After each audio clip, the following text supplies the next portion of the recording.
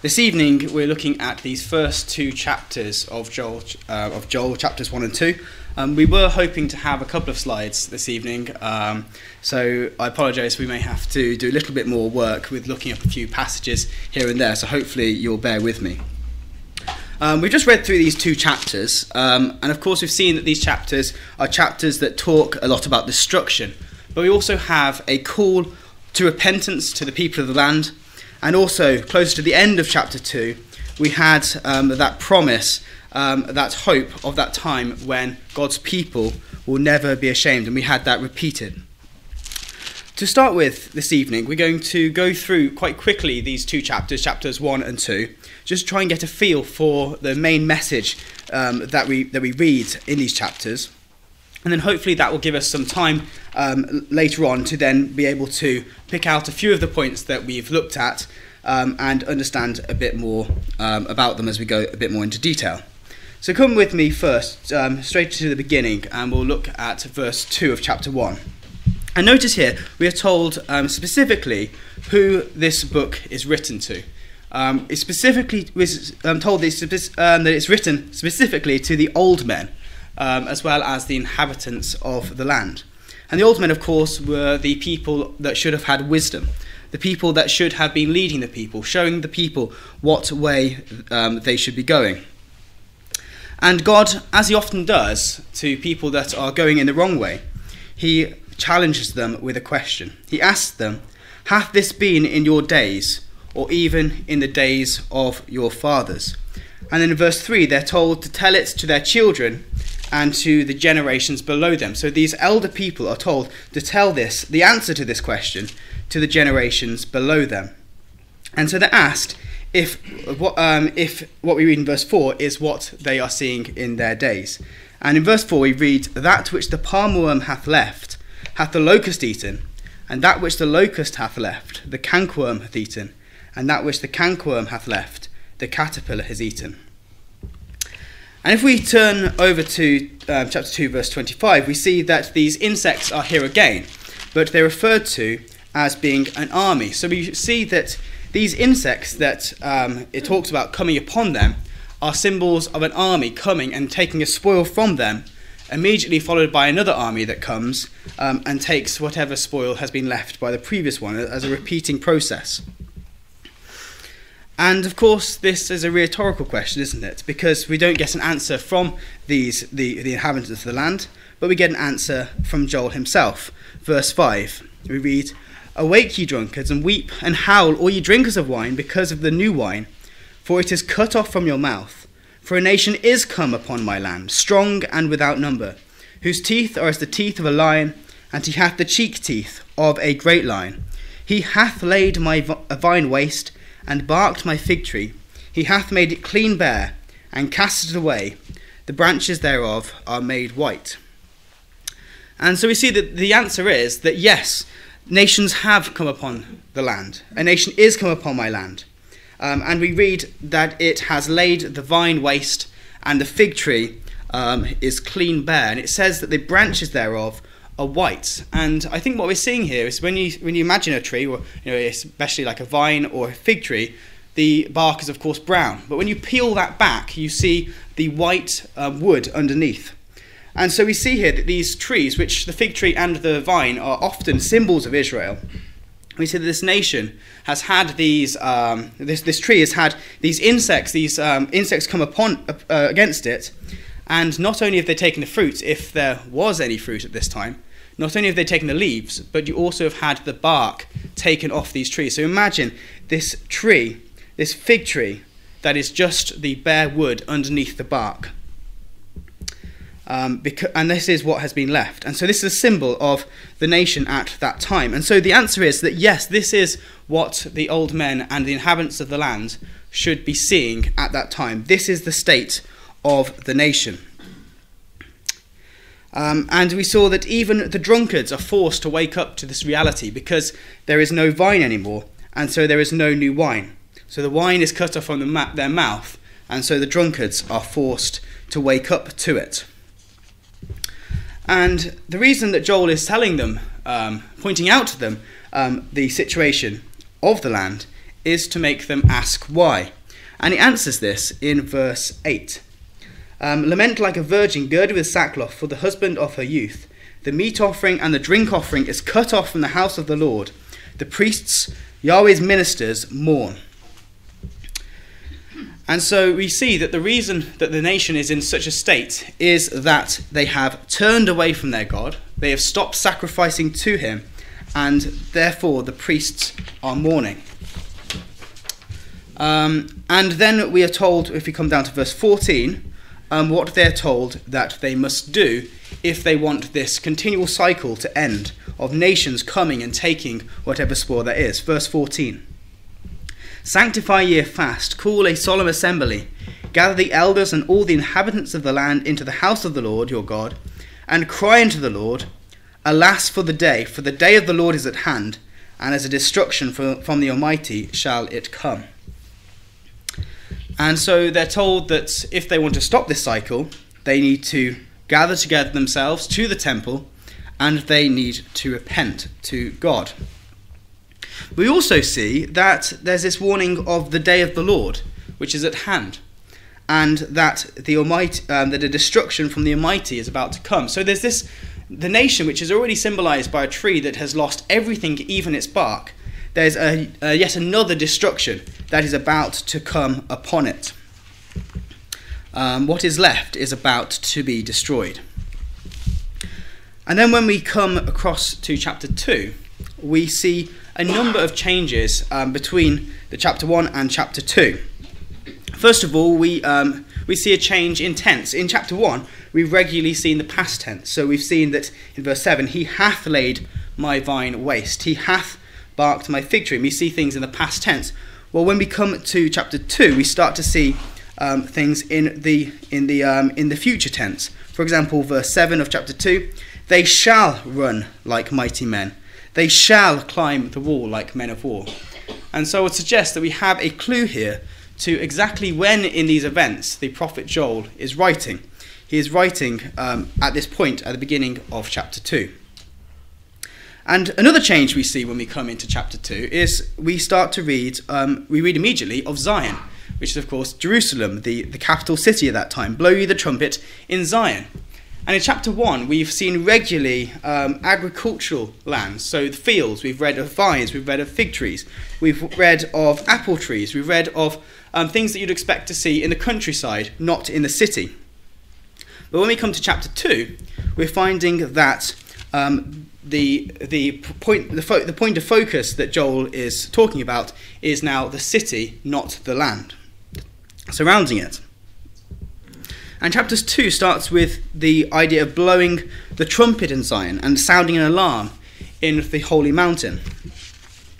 And when we think of the idea of blowing a trumpet in a city, we find that it refers to something that is done when an army is noticed outside the city, when an army is noticed on the horizon by the watchman. If we were to, for example, look at Ezekiel 33, we won't go there now, we read of Ezekiel saying that the job of the watchman is to watch out for the army coming and to blow the trumpet. And if he doesn't blow the trumpet, then when he sees the army, then the blood of that city is upon his head. So this idea of blowing the trumpet in Zion tells us that this is a point in time when an army is seen in the distance.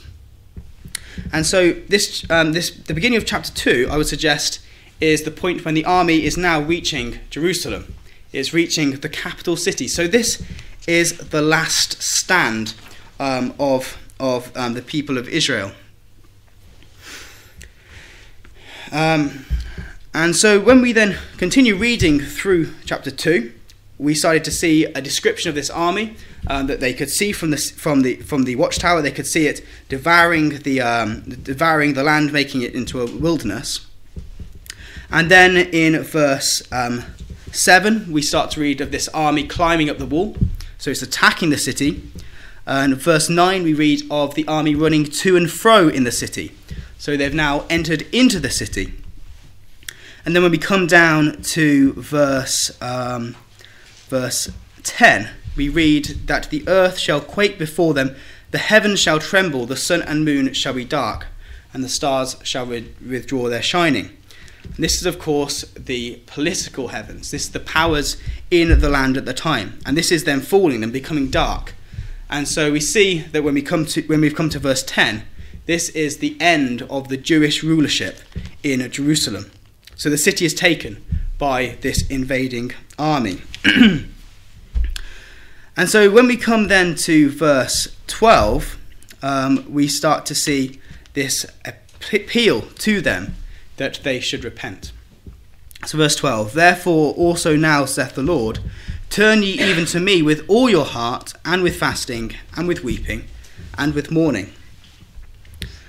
And then after this point in chapter 2, we start to see a very sudden change in language. We have seen at the beginning of chapter 2, we've seen description of destruction of the land, the city being taken.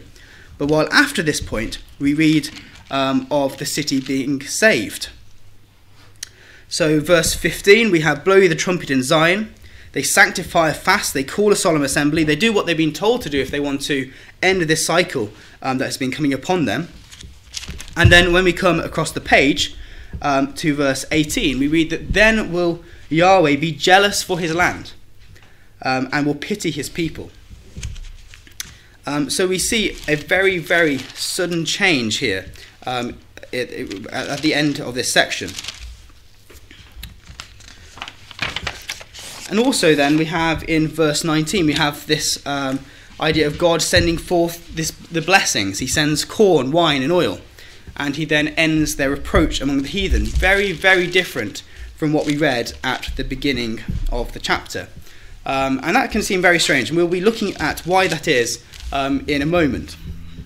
But I think what might be useful now to consider is, what is all this referring to? When is Joel referring to in these first two chapters?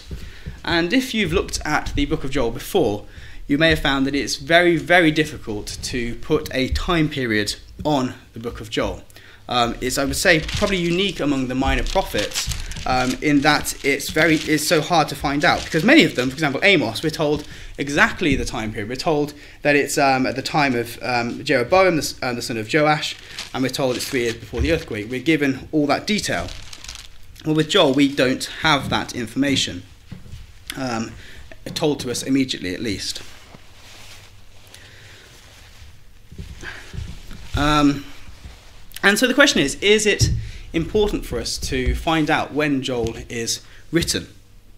And with many prophetical books, especially those that are talking about events way into the future, it may not be very relevant to the fundamental message of the book. And when we think of Joel, chapter 3, for example, a lot of that is even future today.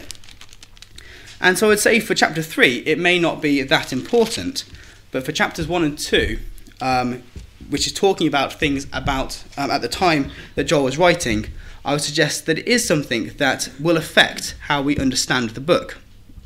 For example, as we said at the beginning, Joel is asking, "Hath this been in your days?" Well, how do you know what those days were? It talks about an army coming upon the lands. Well, who is this army? And these are questions that I think we can only answer if we do manage to find out when Joel is written. And although we aren't told directly when Joel is written, I think there are a number of clues that make it clear that there is only one time period that really fits with the book of Joel. And we're going to look at just 3 clues this evening, which I think help to narrow it down at least a fair amount. And the first clue, which is a very simple one, is that it is written at a time when there is a temple in Jerusalem. We read about the temple in verse 9. We also read about it in verse 16 of chapter 1. But we also read of it in chapter 2, verse 17, where we read of priests and we read of an altar. So chapters 1 and 2 are written about a time when there is a temple in Jerusalem. Secondly, we know that it is at a time when there is an invasion coming upon the land. We read in verse 6 of chapter 1 that a nation is come upon my land, strong and without number. We know it's a time just before a day of judgment, because we read that the day of the Lord was at hand. So it is a time during an invasion, but before the army has reached the city of Jerusalem. And the third point is that it is at the end of a long period of regular destructions, regular attacks upon the nation. And we saw that from verse 4 when it talks about the insects, which symbolise armies, repeatedly coming upon them. And so with these three clues, generally speaking, people only come to two conclusions from this. Either this is written about the Assyrian army invading at the time of Hezekiah, or it is written about the Babylonian invasion at the time of Zedekiah. And I think people then run into a problem if they try and apply one of these time periods, one of these invasions, to the whole of chapter 2. Because I think we find that it is not possible to apply either of these events to all of the events we read in chapter 2. If we try and fit the Babylonian invasion to it, at the beginning it makes a lot of sense when we consider the city being taken, but then when we come to later on in the chapter, when it talks about God being jealous for his land and saving them, it then no longer fits. And alternatively, if we consider, if we try and think about the Assyrian invasion, although it may seem to fit more with the end of the chapter when God is jealous for his land and saves them from this northern army, it doesn't seem to make a lot of sense with the first part. One point I'll just bring out just to really make this clear is verse 9 of chapter 2. We read that they run to and fro in the city. This is the army, and the context is Jerusalem from verse 1. And the prophet Isaiah comes to Hezekiah and says to him, I'll just read it, is Isaiah 37 verse 33. Therefore, thus saith the Lord concerning the king of Assyria, he shall not come into this city, nor shoot an arrow there. So he wouldn't even shoot an arrow at the city, nor come before it with shields, nor cast a bank against it. By the way that he came, by the same shall he return, and shall not come into this city, saith the Lord. For I will defend this city to save it, for mine own sake and my servant David's sake. And so Isaiah is clear that the king of Assyria was not to take the city. So I would suggest that for that reason we can't apply the whole of chapter 2 to either of these time periods. And as I said, those three clues really make it so any other time period doesn't fit either. So how do we understand this? Well, I think if we do try and apply the whole of chapter 2 to one time period, we are misunderstanding the structure of chapter 2. So as I said, we have a very sudden change between verse 11 and verse 15, which is this call for repentance. And I think this call for repentance really tells us quite clearly, actually, why we have this sudden change. So just come with me to Joel 2. I'm just going to read from verse 11. And obviously the context is it's been talking about this destruction of the city, the sun and moon and the stars falling, the political heavens falling. Verse 12, therefore because of this destruction that is going to come towards you, saith the Lord, turn ye even to me with all your heart, and with fasting, and with weeping, and with mourning. And rend your hearts and not your garments, and turn unto the Lord your God, for he is gracious and merciful, slow to anger, and of great kindness, and repenteth him of the evil. Who knoweth if he will return and repent, and leave a blessing behind him, even a meal offering and a drink offering unto the Lord your God. And so what the prophet is saying is there is a point in repenting at this point, even at this late stage, even at this point when the trumpet is being blown and the army can be seen in the distance, there is still a point in repenting because God is merciful. God wants to repent him of the evil that he has just declared against the city. God is a merciful God.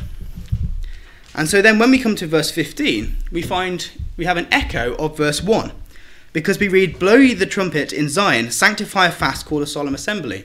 And as we read in verse 1, we had, again, blow ye the trumpet in Zion. And if we were to try and consider this to be chronological, we would have a problem to explain why the trumpet is blown again in verse 15 after the city has already been taken. What would be the point in blowing a trumpet after the army is already in the city?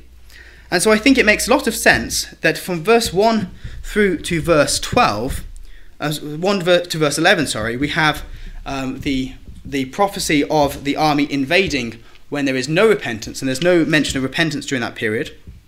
We then have from verse 12 through to verse 14 this appeal to repent, so this doesn't have to happen. And then from verse 15 to the end, we then have a prophecy of what would happen if they did repent.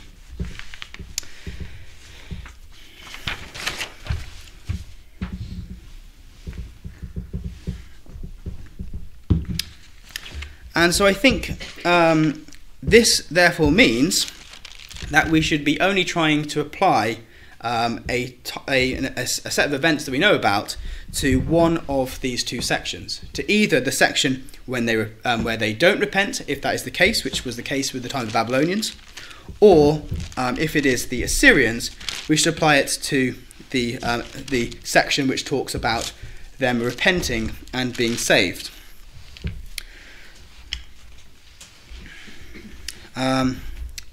And when I've looked at this, I found that when you look at from verse 1 to verse 11, the events that we read very much fit with those of the Babylonian invasion. While if you do look at the second section, which is talking about the repentance, there's a number of issues with trying to apply this to with the Assyrian invasion. First of all, God sends Isaiah the prophet to Hezekiah almost immediately that the army arrives and says, I'm going to save this city. There doesn't seem to be any condition put on it. It also is the case that Hezekiah was a righteous king, and so this time, at the time of Hezekiah, wasn't particularly a wicked time for the nation of Judah, but in fact it was one of the better times. So it wouldn't require such a large-scale repentance as we read of. And also in verse 20 we're told about a very specific area that this army would be moved to, and that doesn't fit with what we're told happened to the 185,000.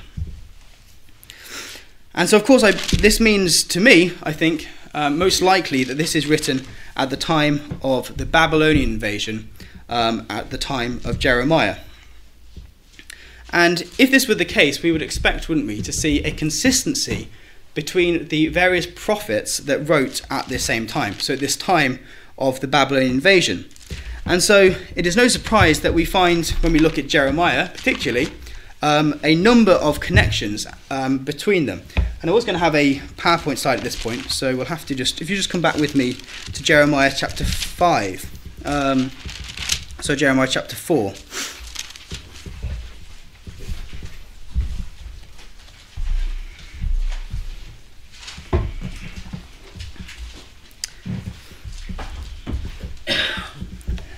And just notice the similar language that we have here. So we have Joel speaking to the people in Jerusalem, and we also have Jeremiah speaking to the people in Jerusalem. So in Jeremiah chapter 4, and we'll just read from verse 5 to 8.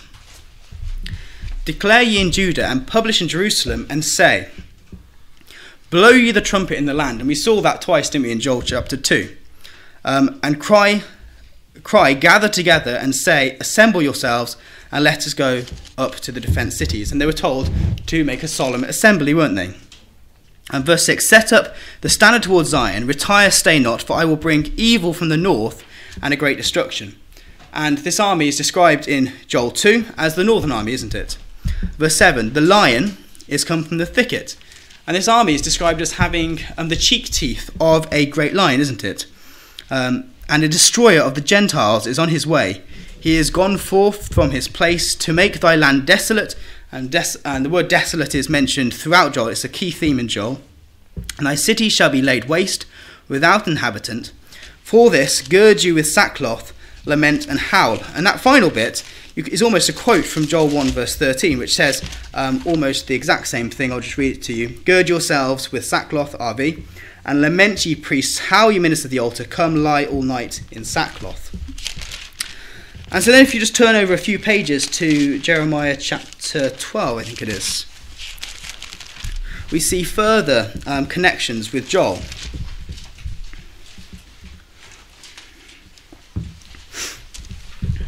Jeremiah 12, verse 4. How long shall the land mourn, and the herbs of every field wither? And we read in Joel of the land mourneth. Verse 7, I have forsaken mine house, I have left mine heritage. And repeatedly in Joel, we read of the people being the heritage. For example, we say the prayer they're told to say is, spare thy people, O Lord, and give not thy heritage to reproach. Verse 10, many pastors have destroyed my vineyard, which we read in Joel. At the end of the verse, the pleasant portion is a desolate wilderness. We read that again in Joel. The army would make the Garden of Eden, it says, like a desolate wilderness. And if I had the PowerPoint, I could show you a few more. If you're interested, I can show you the slide afterwards on my computer. And there's just two more I'd like to show you that aren't necessarily direct links, but actually potentially Joel playing on the language of Jeremiah and other prophets at the time. So just come to Jeremiah chapter 5.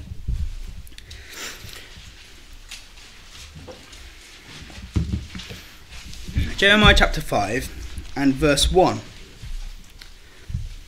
Jeremiah is told, run ye to and fro through the streets of Jerusalem, and see now, and know and seek in the broad places thereof, if ye can find a man, if there be any that executeth judgment, that seeketh the truth, and I will pardon it.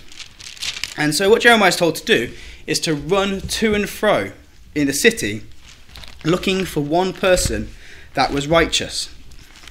And of course, because he couldn't, that is why the Babylonian invasion occurred. And when we come to Joel 2 and verse 9, we read that this army runs to and fro in the city. And so what I would suggest is because when Jeremiah ran to and fro in the city, he could not find any righteous, so it is that the judgments of God, this army, run to and fro in the city. And of course, another prophet that was speaking at the time of Jeremiah, and I believe Joel, is the prophet Ezekiel. And when we see in Joel 2, verse 17,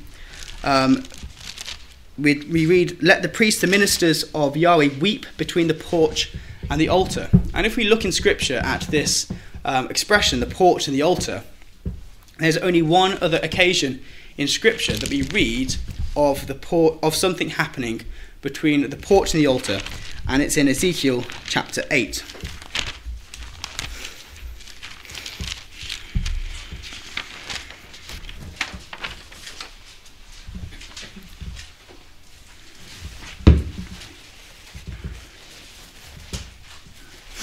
And this is the vision, of course, of Ezekiel.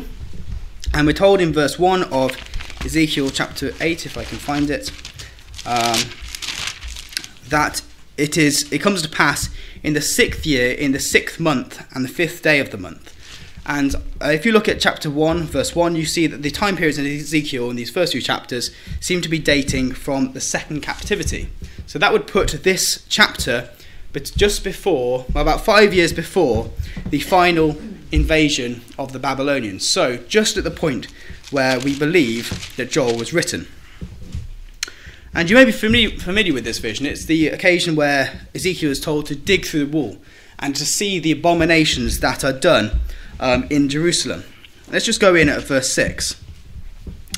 He said furthermore unto me, Son of man, seest thou what they do, even the great abominations that the house of Israel committeth here, that I should go far off from my sanctuary? But turn ye yet again, and thou shalt see greater abominations. So he's saying, you see this evil that they do, but you haven't seen it. You haven't seen anything yet. There's worse that they do.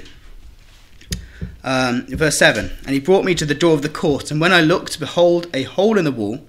And he said unto me, Son of man, dig now in the wall. And when I had digged in the wall, behold, a door. And he said unto me, Go in, and behold the wicked abominations that they do here. So I went in and saw, and behold, every form of creeping thing, an abominable beast, and all the idols of the house of Israel portrayed upon the wall round about. And there stood before them 70 men of the ancients of the house of Israel, and in the midst of them stood Jazaniah the son of Shaphan, and every man his censer in his hand, and a thick cloud of incense went up. And he said unto me, Son of man, hast thou seen what the ancients of the house of Israel do in the dark? Every man in the chamber of his imagery. For they say, The Lord seeth us not, the Lord hath forsaken the earth. And he said unto me, Turn ye yet again, and thou shalt see greater abominations than they do here. So he says there's worse to see. Verse 16, And he brought me into the inner court of Yahweh's house, and behold, at the door of the temple of the Lord, between the porch and the altar, so that's our expression, between the porch and the altar, there were 25 men with their backs toward the temple of the Lord, and their faces toward the east, and they worshipped the sun toward the east. And he said unto me, Hast thou seen this, O son of man? Is it a light thing for the house of Judah, that they commit the abominations which they commit here? And notice the location is important. For they have filled the land with violence, and have returned to provoke me to anger, and lo, they put the branch to their nose. So here we see Ezekiel being shown the abominations of the land, and each time you'll see that it gets closer and closer to the temple. And finally, the worst one of all is that they are worshipping the sun god between the porch and the altar. This is the worst sin that they committed, and this is the reason that this Babylonian invasion was to come against them. And so when we then consider Joel again and see that they're told that they would be repenting and crying to God between the porch and the altar, and as I said, this is the only other occasion where we read of something happening between the porch and the altar, we see that God is saying, and through the prophet Joel, that they needed to repent for all of their sins up to the very worst, up to the sacrificing to the sun god and worshipping the sun god between the porch and the altar. And so what we see here is Joel is picking up on events that happened around that time and picking up on words of the other prophets of the time, which again supports the idea that this is written at the time of the Babylonians. And of course we know that at the time of the Babylonians there was no repentance, was there? And so this offer of forgiveness and salvation that we read of from verse 15 to the end was not taken and did not happen at that time. But does this mean that we should then just forget about the rest of this chapter? Does it mean that it's really only the first half of the chapter that is of any interest to us, because the rest is something that never happened and never will? Well, I would say that's not the case, because I believe that this is reserved for a time in the future when there will be another northern army that attack them again. But this time they will be ready to mourn. They will be ready to fast. They'll be ready to weep before their God. Come with me to Zechariah chapter 12. This is, of course, after the Gogian invasion, which, of course, is in the future to us, when Jerusalem will again be under attack.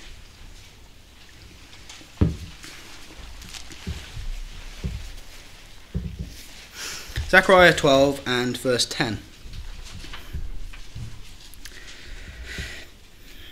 And I will pour upon the house of David and upon the inhabitants of Jerusalem the spirit of grace and of supplication, and they shall look upon me whom they pierced, and shall mourn for him, as one mourneth for his only son, and shall be in bitterness for him, as one that is in bitterness for his firstborn. In that day there shall be a great mourning in Jerusalem, as the mourning of Hadad Rimmon in the valley of Megiddo. And the land shall mourn, every family apart, the family of the house of David apart, and their wives apart, the family of the house of Nathan apart, and their wives apart, the family of the house of Levi apart, and their wives apart, the family of Shimei apart, and their wives apart. All the families that remain, every family apart, and their wives apart. So we see that there is a time in the future when Jerusalem will again be attacked by a northern army, but they will be willing to repent in the way required of them in Joel, that they will be weeping and mourning, all of them, from the least even to the greatest. And just come back with me to Joel 2 and just have a look at the type of repentance that God is requiring of them. We'll go in at verse 15.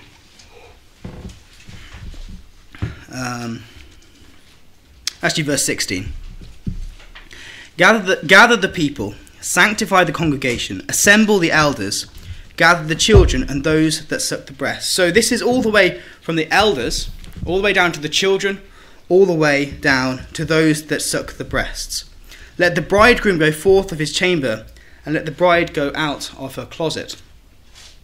And of course, the bridegroom and the bride is the most private time. It's the time that's most important to them, so that they can go away to the chamber and to the closet. And what the prophet is saying is there isn't time for that. They must come forth out of their chamber, because there is not time. They have to repent now. It has to be from the youngest all the way to the oldest. It has to be every single person, even those that are just married. Let the priests, the ministers of the Lord, weep before the porch and the altar, and let them say, Spare thy people, O Yahweh, and give not thine heritage to reproach, that the nations should rule over them. Wherefore should they say among the people, Where is their God? And that is the repentance that we will see of the people of Israel at the time when the Gogian host comes against them. And in verse 18 we read, Then will the Lord be jealous for his land and will pity his people. And when we think of Ezekiel 38, we read of God's fury coming up in his face when he's jealous for his land. And we read, when we think of Ezekiel 39, we read of the stink of Gog coming up, don't we? And in verse 20 of Joel 2, we read of the stink coming up, just like we read in Ezekiel 39. And we also see that here in Joel, we read that they will be driven away from the land and plagued into a land barren and desolate, with his face toward the east sea and his hinder part toward the uttermost sea. And if we were to look in Daniel 11 at the part that we think concerns the Gogian invasion, we find that the end comes when he is between the seas. And so I believe that this latter part of the chapter of Joel 2 refers to the future from now. And therefore these things will occur just before the kingdom age. So we're now going to just pull our thoughts together. We saw in chapter 2 that there was this choice for the people, didn't we? They could continue on their way. They could continue to not serve God. They could continue without repenting. But when the day of the Lord came, and the day of the Lord still would come, they would be destroyed or taken to Babylon, along with many of the people in the land. It was a great day of judgment. But they also had the choice that they could turn to God. They could repent, because God is full of mercy. Even at this late point, he wanted to offer them salvation. The day of the Lord didn't have to be a day of destruction for them. It could have been a day of salvation to them. And so when we consider this, when we think of the day of the Lord, which is surely to come very soon, will that day be a day of destruction for ourselves, or will it be a day of hope? A day when we can see all these things being fulfilled, the land being given her strength back again, the fats and the oils and the wine, and the time when Israel and God's people will no longer be ashamed. Will that be what the day of the Lord means for us? So what is the choice that we are making? Will this day of the Lord be a day of darkness and gloominess, as we read in verse 2 of chapter 2? Or will it be this time of rejoicing? For God will give again the rains, and he will bless with all the things that are needed, and God's people will no longer be ashamed. And so, of course, we pray for that time when Israel will turn to their God, when they will mourn and weep before him and repent. And that time will be when Judah will dwell forever, and Jerusalem from generation to generation, for Yahweh will dwell in Zion. Thank you.